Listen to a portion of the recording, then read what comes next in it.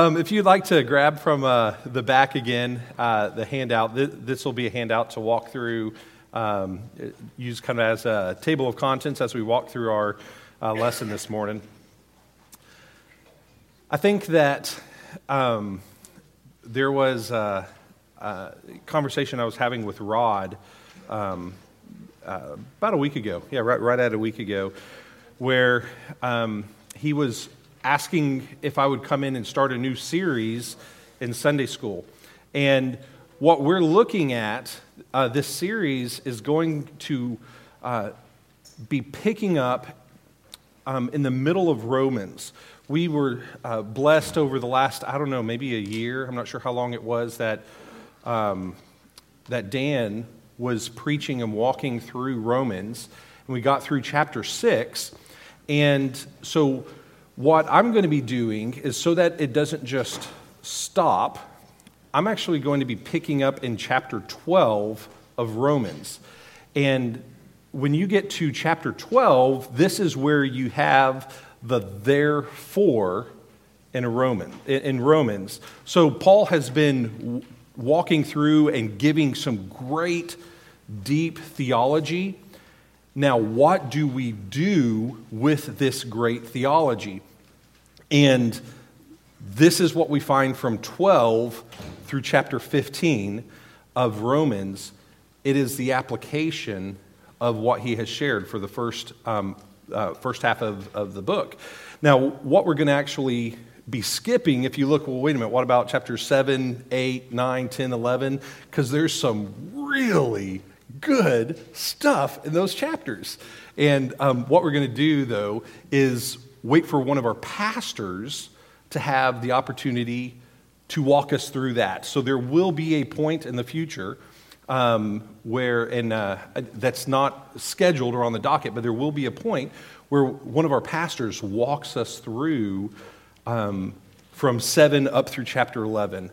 And so don't worry, we will be able to get to all the great stuff in that window that we're missing. But what we're going to be starting with is a series that's probably going to be probably about 7 weeks to walk us from chapter 12 through the end of Romans.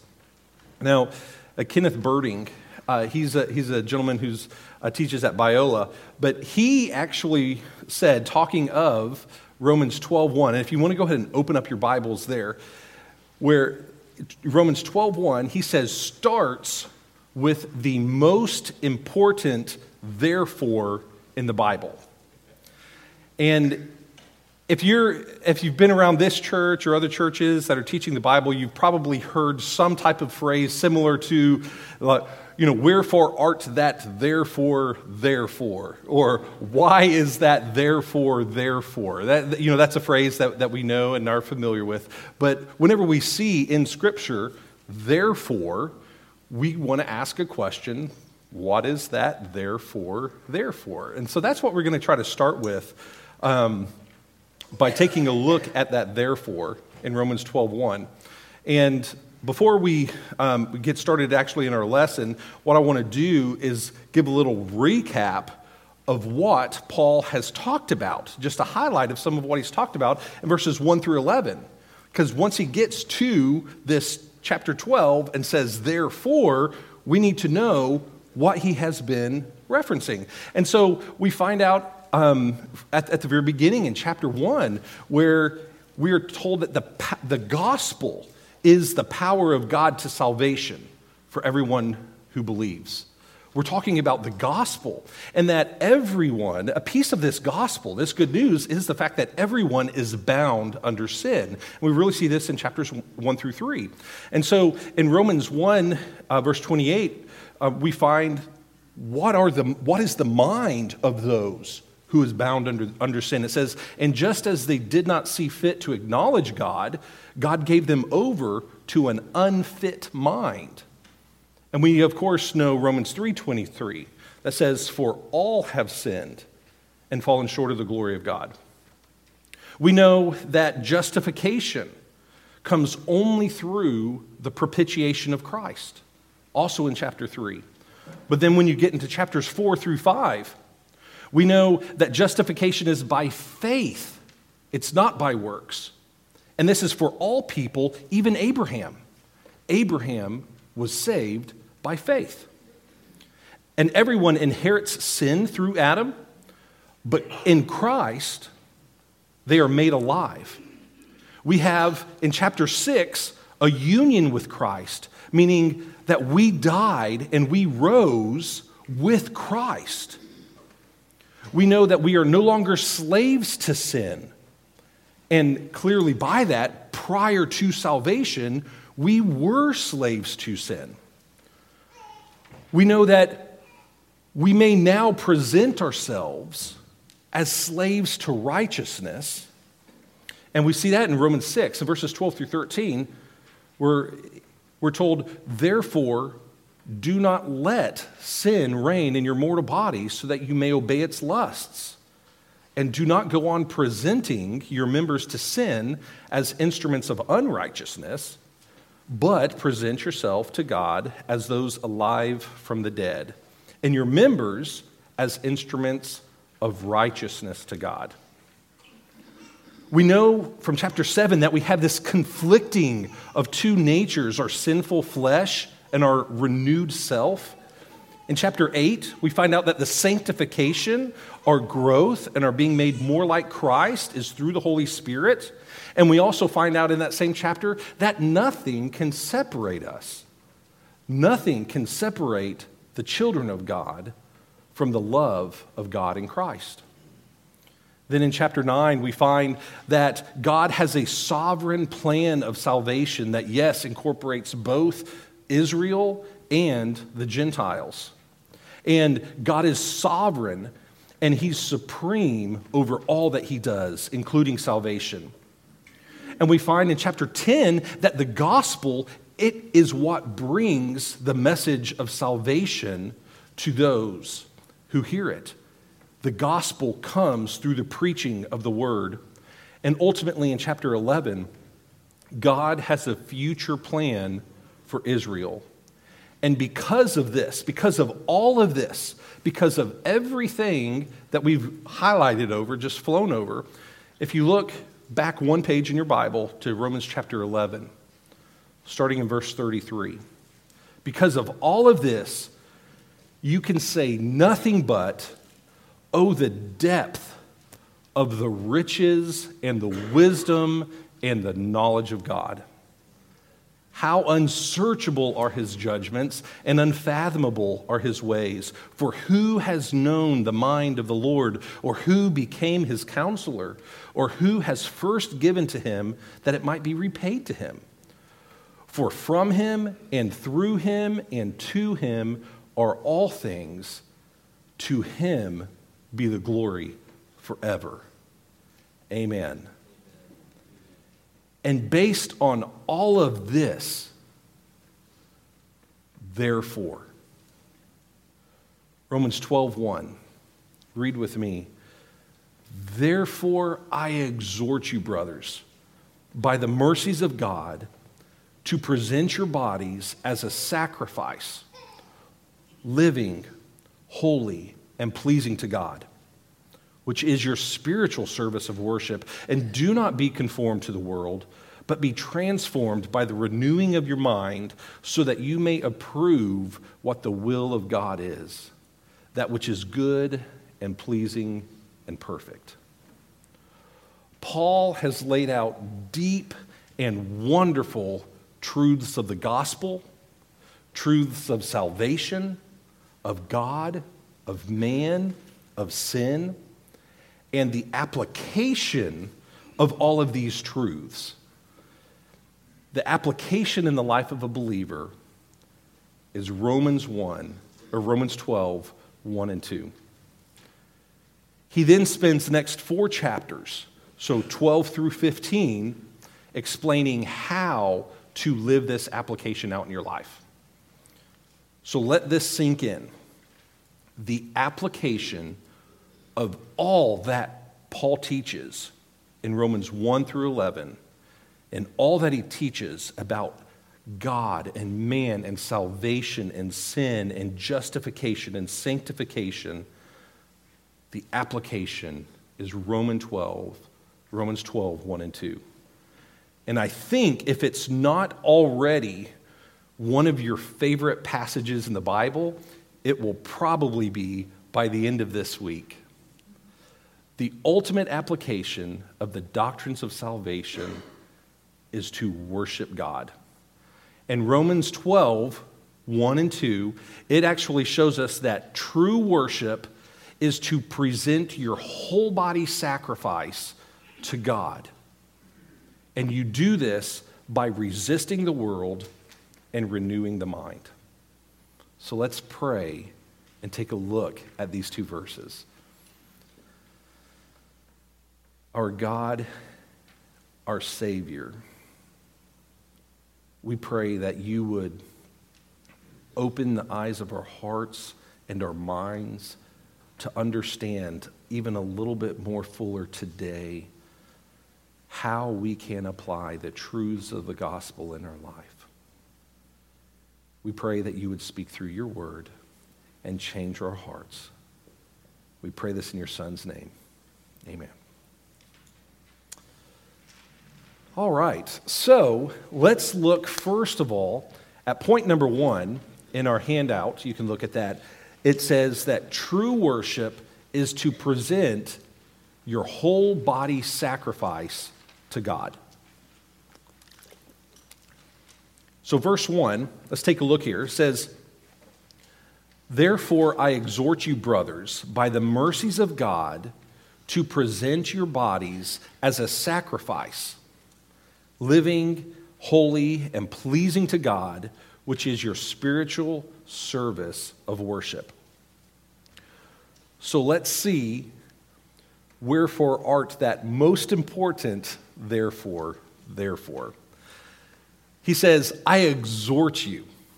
I exhort you. And exhort, it actually is a very good translation. Our meaning in English is very, very similar to the Greek word that is here. It's greater than a request. It's more than just, would you do this? But it's also a little bit less than a command where you're saying, go do this. So it's kind of in between there. And some of the different people who have looked at the nuances of this word have likened it to even beseech, which some translations have, or I beg of you. Not so much as in a pleading for mercy type of a begging, but a pleading because of a great conviction.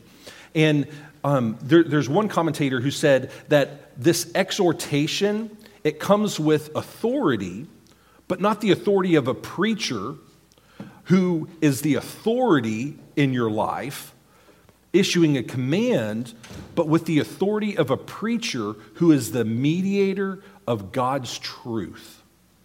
And we actually see this mirrored in 2 Corinthians chapter 5. If you wanted to flip over to there, the same word is used where God is the one who is pleading with us or exhorting us. In 2 Corinthians 5:20, it says, "So then we are ambassadors for Christ, as God is pleading through us."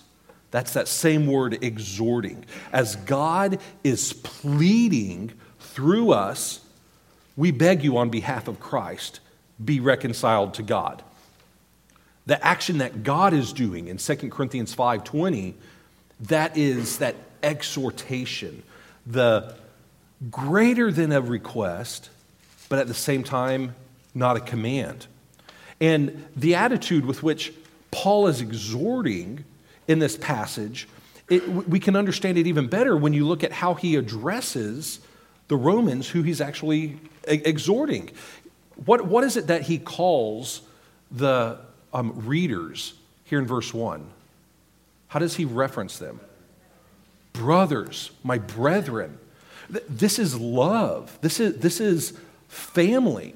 It's not a harsh command, but it's a loving beseeching. My brothers, my brethren, my family, who I love, I exhort you. And notice as well, this even kind of unpeels it a little bit more. He says, I exhort you, brothers, by the mercies of God. Now, this is one, I'm exhorting you by the mercies of God. What exactly would this be referring to? Well, there's a couple different people had actually pointed to this, and then, the eyes started opening up. The fact that the mercies of God, those are the justification, the sanctification, the glorification of the believer that he has just finished speaking with. And if you flip back actually one page to Romans chapter 11, verse 30, and this is right before where we were reading before, notice in Romans 11:30, he says, "For just as you once were disobedient to God, but now have been shown mercy because of your disobedience, so these also now have been disobedient, that because of the mercy shown to you, they may also be shown mercy. For God has shut up all in disobedience so that he may show mercy to all." The mercy of God is the salvation by God. The mercy of God is what is the gifts of God's grace that Paul has just finished expounding on over the last 11 chapters, the previous 11 chapters. And the exhortation is based upon this salvation. The exhortation is based off of what he has just been talking about. And so Paul's authoritative exhortation, being rooted in brotherly love, being based on the doctrine of salvation, and being carried with the authority of one bearing the office of Christ's apostleship, this exhortation is what he is laying out to the believers in Rome. And you could actually rephrase what he has just said by saying, if you have experienced the salvation described up to this point in the letter, if you have been saved, then on the basis of these mercies shown to you in your salvation, on the basis of the mercies of the salvation, I exhort you. My exhortation is rooted in the fact that you, one who was a slave to sin, have now been made alive together with Christ. So, looking at the passage, what is it that Paul is exhorting the believers to? What is it that he is exhorting them to do?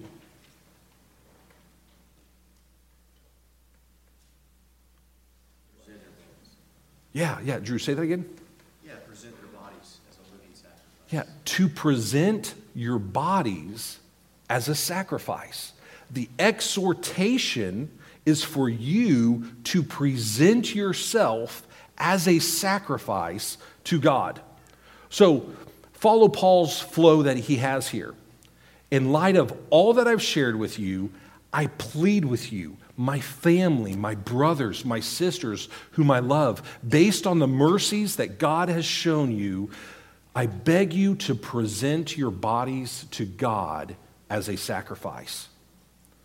The application of the gospel message is to present yourself, your whole body, as a sacrifice to God. Now, when you look at the way he has written this, he says, therefore, I exhort you, brothers. The exhort, it's actually a very strong verb. Okay, the emphasis, if you were to pull out and look at the grammar, the strongest verb in this verse is going to be the exhortation. And he says, I exhort you by the mercies of God to present your bodies as a sacrifice. The to present, it's actually a weaker verb. Now, how many of you all would kind of agree with me that you would think Paul probably should have put more of an emphasis on the command? He should have given an imperative and said, I exhort you, and then give a command. Go present yourself. But that's not what he does. And this is why I think it's actually pretty neat. You would expect the command to actually be this imperative that is telling you, go do something. But I want you to think of this illustration, okay? How many of us are parents in this room?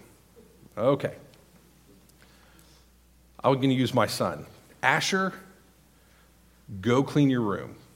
There's an imperative. Compared to Asher, please, I beg you to clean your room. Right? Which is actually the stronger command that's going to make him move a little bit faster.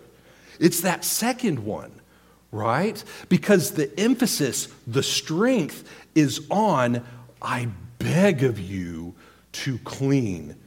He knows it's serious. And you can look at other places in Scripture, and this is one of the neat things. The same word, exhort, it is actually used in connection with other imperatives. So if you were to use these same words, there's other places where you could find, I exhort you, clean your room. You can find that other places. So it's not a matter of it just being, oh, it doesn't work to do it this way. It clearly was an intentional setup and an intentional decision by Paul to emphasize how important it is for you to do the action that I'm asking. So when you read, I exhort you to clean your room, this is what we're saying. And really, when we look at this setup, we can hear Paul saying, I exhort you by the mercies of God. Brothers, present your bodies to God as a sacrifice. I really, really, really want you to present your bodies to God as a sacrifice. So the question to ask then is, what is a sacrifice? So we know sacrifices, and we have this understanding that in the Old Testament there were a lot of sacrifices. And so let's just take a quick minute, and I want to fly over the Old Testament sacrificial system and the offering system, and that is, we're going to find out, just actually as Jason was talking about last week, it really, really, really, it helps us understand what Paul is asking us to do. And so there's basically, and I say basically, and we'll explain why, 5 main types of sacrifices in the Old Testament. The offering, the sacrifice, it really would be used interchangeably.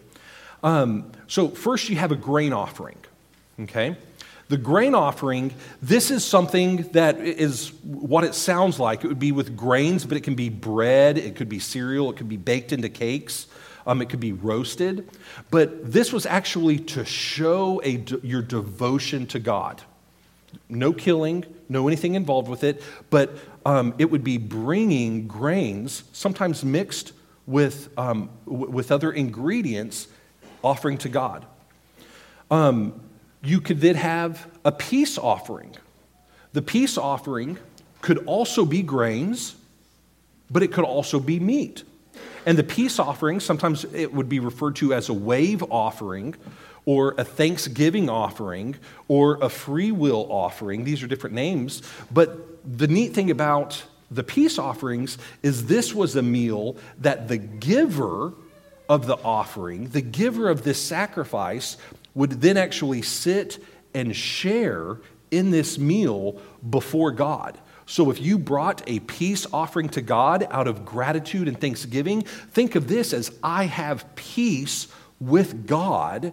And to show that, I'm going to actually share and have a meal with God. It's before His presence. The burnt offering. This is one that was neat. The burnt offering was burned up in its entirety. Nothing was eaten. The priests didn't eat of this. And it could actually burn, it would burn all night so that in the morning there would be nothing left. Okay? And this burnt offering, it could be, sometimes it was used for sin, to pay for sin. Other times, it was just to show your devotion to the Lord. Then you had sin offerings, which these were meant to atone for either the sin or the lack of perfection or purity. You could actually pay a sin offering if you were defiled. And there is a lack of specific instructions. It does not lay out, this is exactly what each sin offering would look like. There's some variety there, but the idea was by bringing this sin offering before God, some deficit I have, either impurity or sin that I committed, this would be paying for that. And then you would also have a guilt offering. The guilt offering, it could be a blood sacrifice, but it also could just be financial reparations if you have wronged someone. If you had an unintentional sin, it would be a guilt offering. I walked across the grave, an unmarked grave, and now defiled myself. Unintentionally, I broke one of the laws. I can bring a guilt offering. And again, there's variety. It could be blood. It could be something else. And so what you see is these offerings, these were sacrifices, one and the same, but they were varied. Each one of these, though, they were also made by the offending party. It was the one who was wrong or the one who wanted to praise and show the devotion to the Lord. They were the ones who would do this. But one of the neat things about it is that each one of these were voluntary. The people were not compelled, apart from Scripture, to bring any of these. If they were to be obedient to the law and obedient to God, they would be bringing these offerings, but there was no offering police. There was no societal or governmental compelling of people to give these sacrifices. They were all voluntary. The sacrifices did not have to be atoning for sin. And some of these, such as the burnt offering, the peace offerings, the grain offerings, these could be simple acts of overflow of praise and worship to God because of the salvation that He has given and made possible to us. So the offerings, when you look at the Old Testament understanding of offerings, it was more than just, I sinned, let me bring my animal to die in my place. The offering was the overflow and outflow of one who was worshiping God. And when we take this Old Testament understanding of sacrifices, of offerings, and we look at the way that it's used here and as well as other places in the New Testament, we understand sacrifices as a whole are the outflow of our worship and our devotion to the Lord because of the salvation He has granted and made possible to us.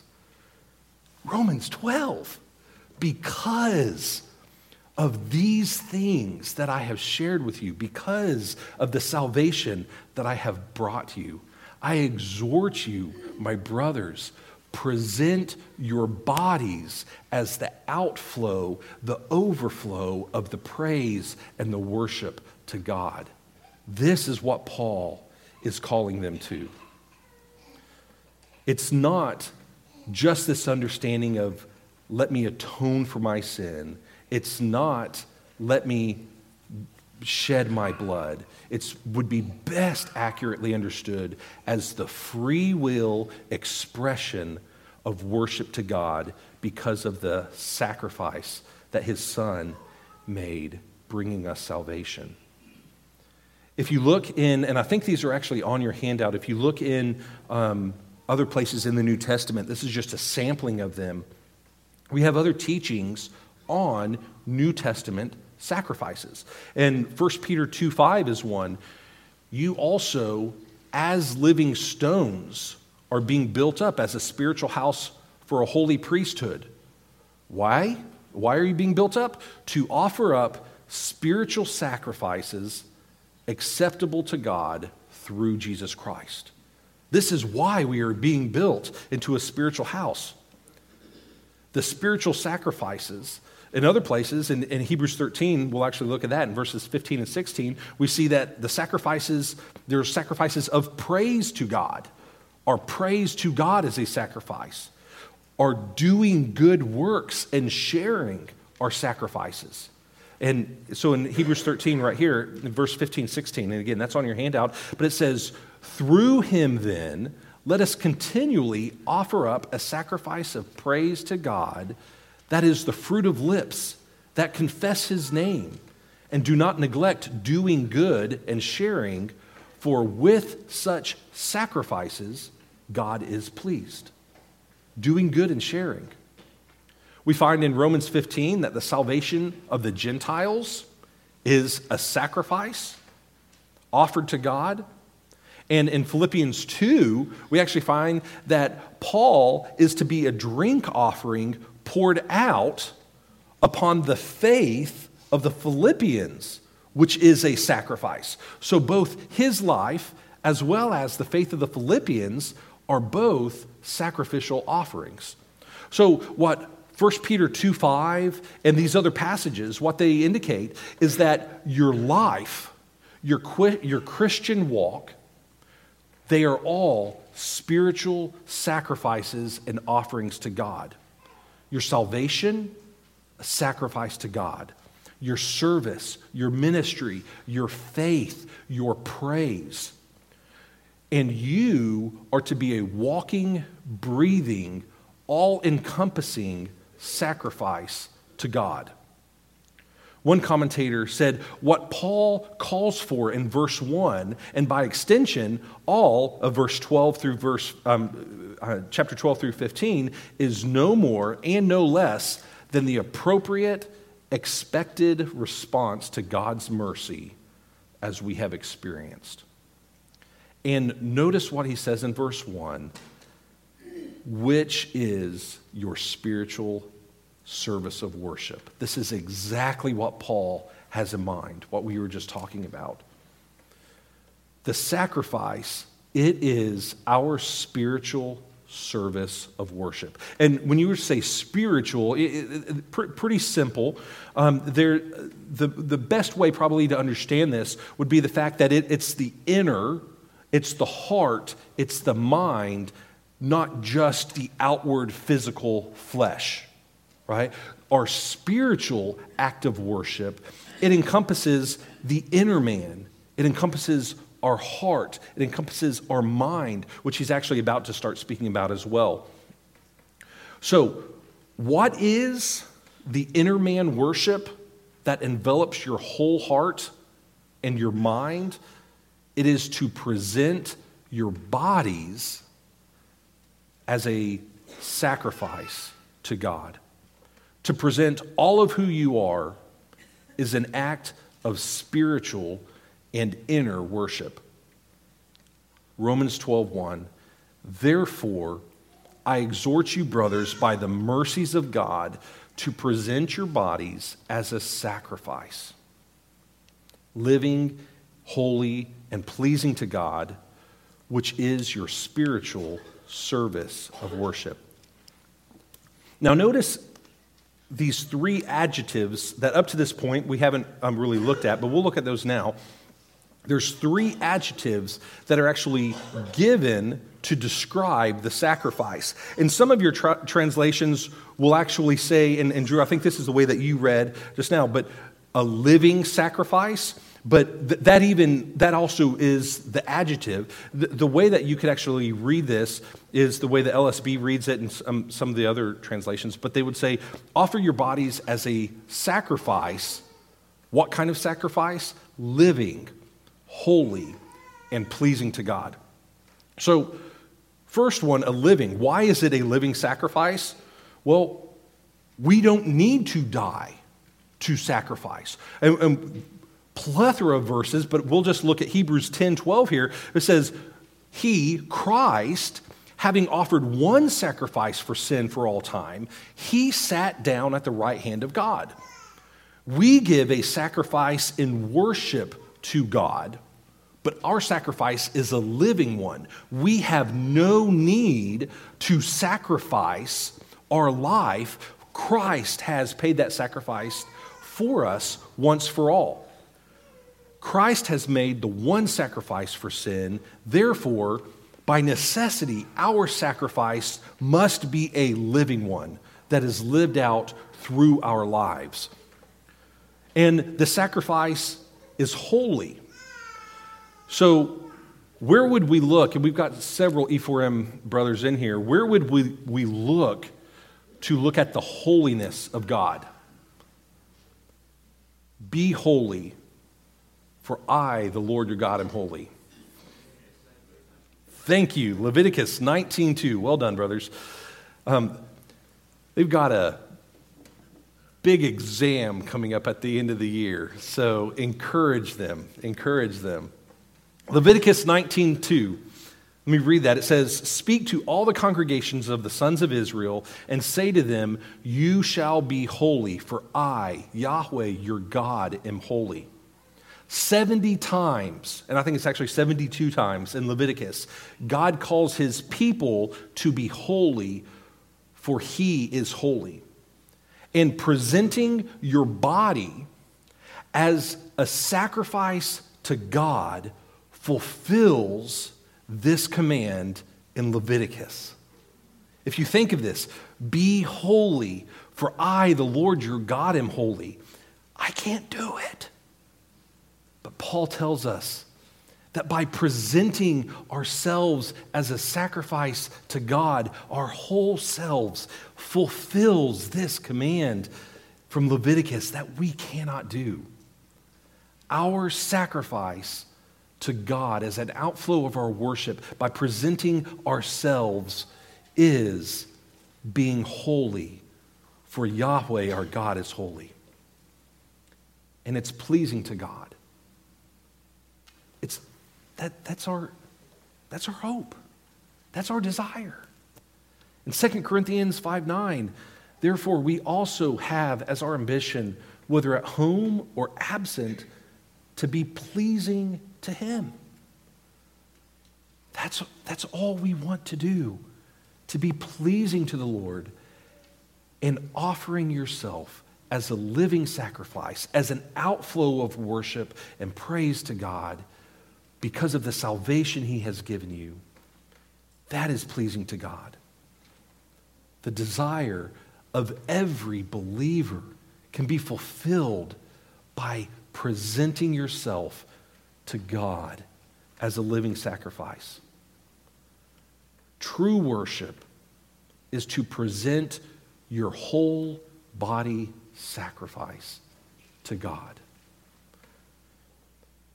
Now, how do we do this?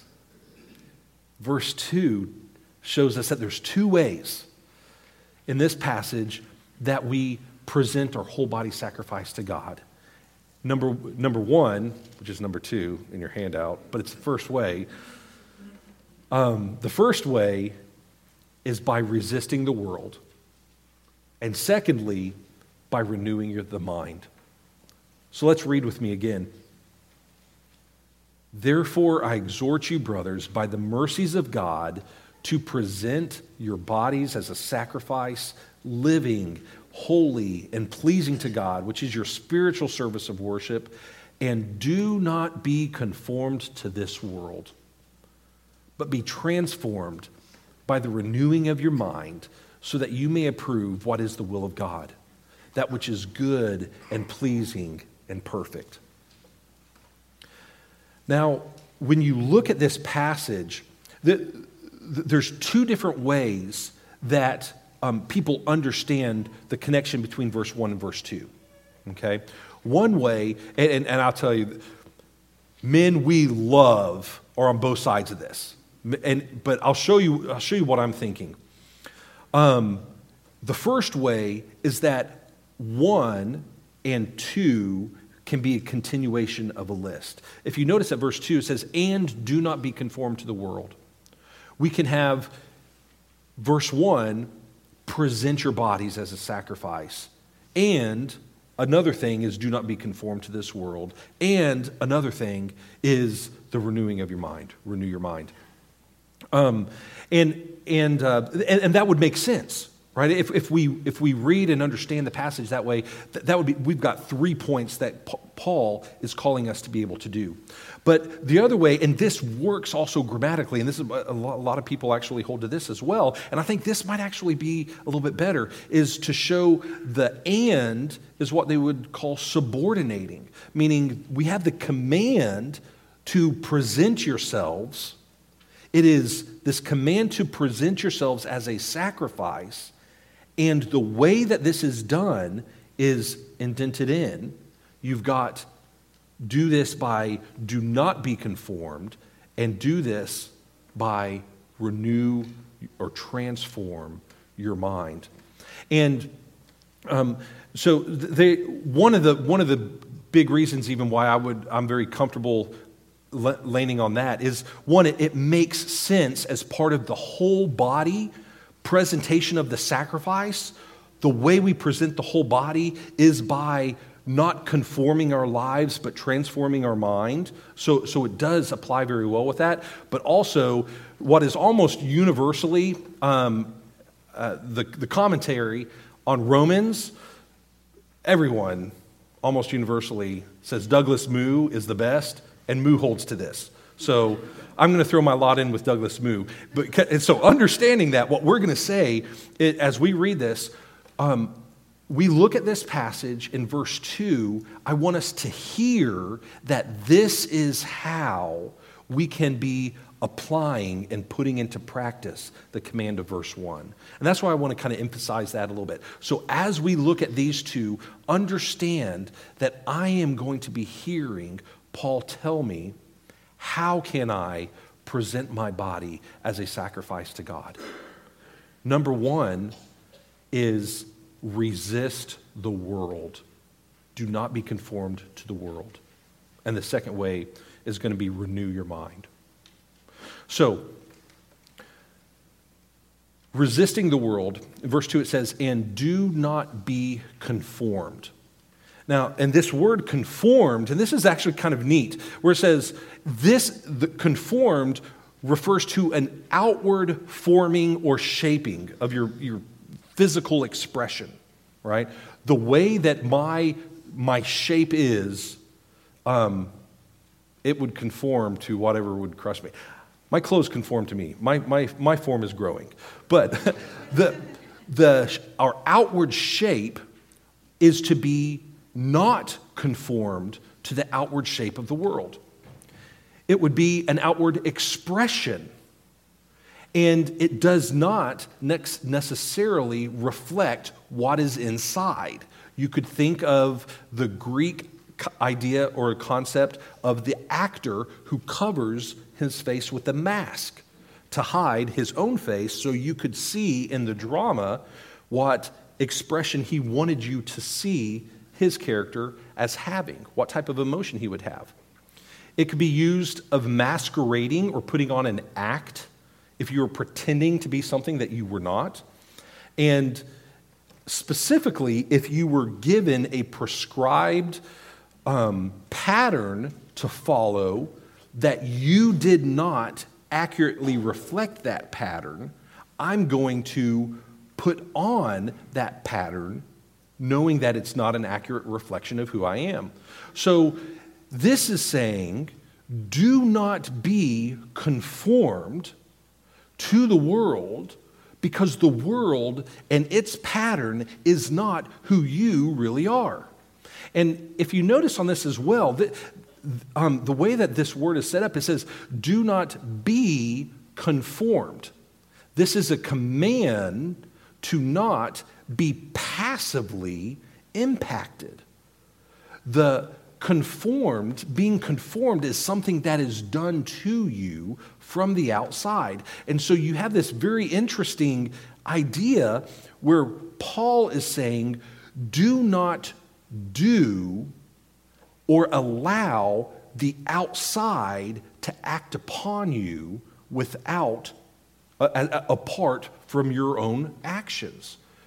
Do not permit yourself to passively be shaped into the shape and the pattern of this world. If it does happen, it's because we allowed it to be done. But we must obey this command to not allow it to be done to us. And when you think of the idea and the concept of the world, I mean, this very much makes sense. The world, it's not world planet, but it's world could be translated as age or this era, this time place. So the pattern to this age that we are in right now, this age of sin and fallenness, this age is an age that we must not allow it to conform us. There's one person who said, "Don't let the world around you squeeze you into its own mold." MacArthur said, "We must not pattern ourselves or allow ourselves to be patterned after the spirit of this age. We must not become victims of the world. We are to stop allowing ourselves to be fashioned after the present evil age in which we live." So the command is to not allow us to be shaped and impacted by the age in which we currently live. If you look at why we should not do this, it's very simple. That is not who we are. 2 Corinthians 4 tells us, starting verse 3, says, "And even if our gospel is veiled, it is veiled to those who are perishing, in whose case the God of this age has blinded the minds of the unbelieving so that they might not see the light of the gospel of the glory of Christ, who is the image of the Son." Why do believers act the way that they do? Well, unbelievers fashion their lives after this age because they've been blinded by the God of this age. You have not been blinded. You should not look like unbelievers. Do not be conformed to the world, because this is not us. And this is how we present our bodies as living sacrifices, holy sacrifices, sacrifices pleasing to God. I'm going to read from Ephesians 2, and this is such a great reminder to us. Verse 1, it says, "And you were dead in your transgressions and sins, in which you formerly walked, according to the course of this world, according to the ruler of the power of the air, the spirit that is now working in the sons of disobedience, and among whom we all formerly conducted ourselves in the lusts of our flesh, doing the desires of the flesh and of the mind, and were by nature children of wrath, even as the rest." This is who we were, but God, being rich in mercy, because of his great love with which he loved us, even when we were dead in our transgressions, made us alive together with Christ. By grace you have been saved. We are no longer like that. In 1 Corinthians 6, it says, "Do you not know that the unrighteous will not inherit the kingdom of God? And do not be deceived, neither the sexually immoral, nor idolaters, or adulterers, or effeminate, or homosexuals, nor thieves, nor greedy, nor drunkards, nor revilers, nor swindlers will inherit the kingdom of God." And such were some of you. But you have been washed. You have been sanctified. You were justified in the name of the Lord Jesus Christ in the Spirit of our God. We know that this world is following after the course of Satan, but we are not.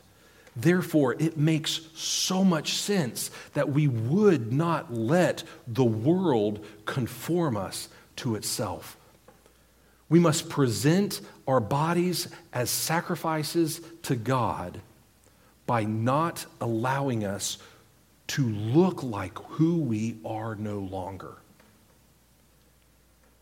Our bodies, and this is where Romans 6, Paul just got talking about in Romans 6, our bodies are to be presented as instruments to righteousness.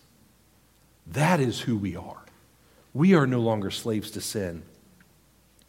And MacArthur, he also says that it is not uncommon for unbelievers to mask themselves as Christians. Unfortunately, it's also not uncommon for Christians to wear the world's masks. They want to enjoy the world's entertainment, the world's fashion, the world's vocabulary, the world's music, many of the world's attitude, even when those things clearly do not conform to the standard of what God wants. That sort of living is wholly unacceptable to God. But sacrifices that are living, holy, and pleasing to God are no more worldly. We are not like this world. And so in application, I would ask, what does your life look like? What does the world say that your life should look like? How much does your life look like what the world says it should look like? Over lunch today, talk about this with your family, with your spouse, with your children, with your friends. Identify what areas of your life are conformed to the world. How is the world conforming your children? Discuss this, identify it, and change. Do not let your lives be conformed to the world. Remember, it's being passively done to you. It's being passively done to your children. Do not let yourself be conformed to the world. You must act to prevent it from happening. But it's not just take off, but like we find elsewhere in Scripture, we're also told, what do we put on? It's not just don't be conformed to the world, but we're given the second way Paul shows us how to actually present our whole body sacrifices to God, resisting the world, and number 2, renewing your mind.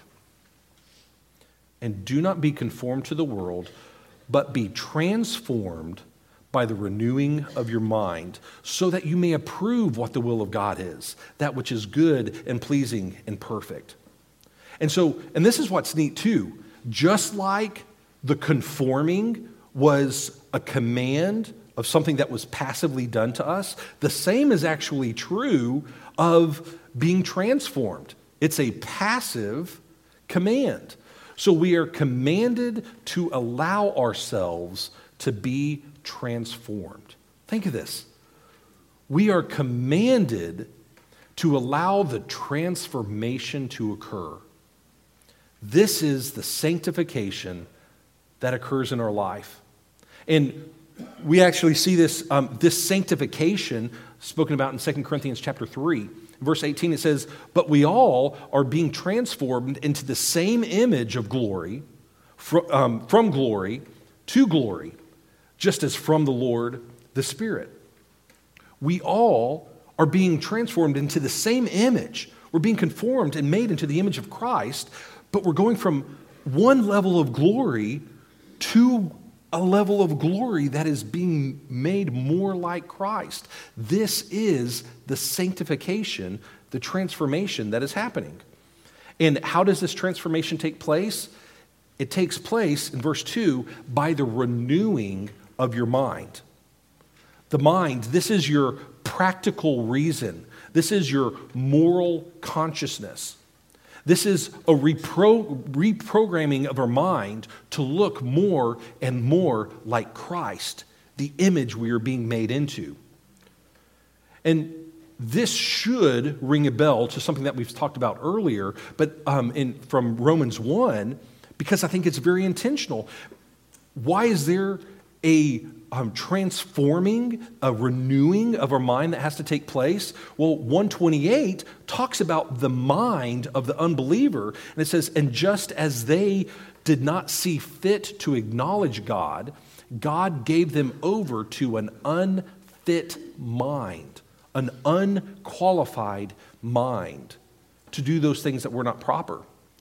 An unfit mind is not qualified to judge or prove what is pleasing to God. What Paul is saying is, I command you to do what can only be done passively to you, to undo the corrupting effects of sin on your mind. Your mind has been remade. Now renew it and move yourself away from this unfit, corrupted mind that you had as an unbeliever, and be transformed to have the mind of Christ. Now, how do we renew our minds? Well, Romans 12 through 15 over the next few weeks is going to show us, so keep coming back. But very specifically, we're actually going to find throughout Scripture that Scripture gives itself as the way to transform our mind. And there's so many passages we could look at, but we probably know John 17:17. Who knows this passage? It says, sanctify. Your word is truth. Sanctify them by the truth. Your word is truth. God's word of God is the tool he has given us to sanctify our minds. Psalm 119:11, your word I have treasured in my heart for what end? That I might not sin against you. Colossians 3:10 says, put on the new man who is being renewed to a full knowledge according to the image of the one who created him. This is what we're doing. We are becoming, even in our minds, like Christ. And of course, we know what do? We set our minds on the things above, not on the things that are on earth. So in application, what is your current intake of Scripture? This is the means and the method that God has given us to be able to transform our minds. What do you currently do for your intake of Scripture? If you need an idea of something to do, go to Psalm 19. We all know 119 is the really, really long one about the word, so just take off the first one. And that's also a really good one, and it's shorter. So Psalm 19, memorize it. Sit and memorize it with your kids. Take a month and memorize Psalm 19, and it talks about the revelation of God. And the second half of it is all about the sweetness, sweeter than the drippings of the honeycomb, are God's word. So memorize it. And the result of saturating your mind with Scripture and renewing your mind is so that you may approve what the will of God is, that which is good and pleasing and perfect.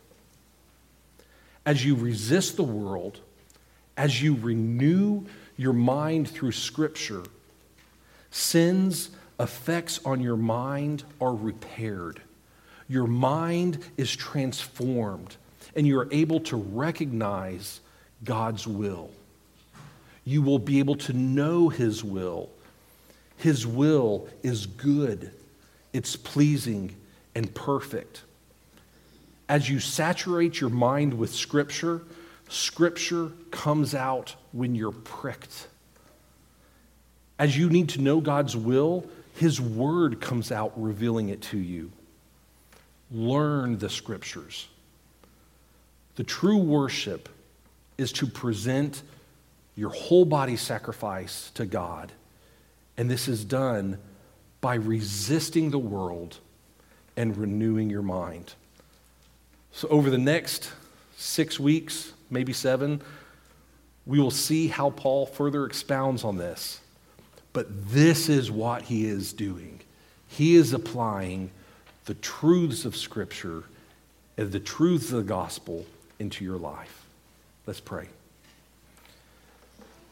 Our God and Father, we pray that you would make us people of your word. We pray that you would conform our minds to the image of your Son. We pray this in your name. Amen.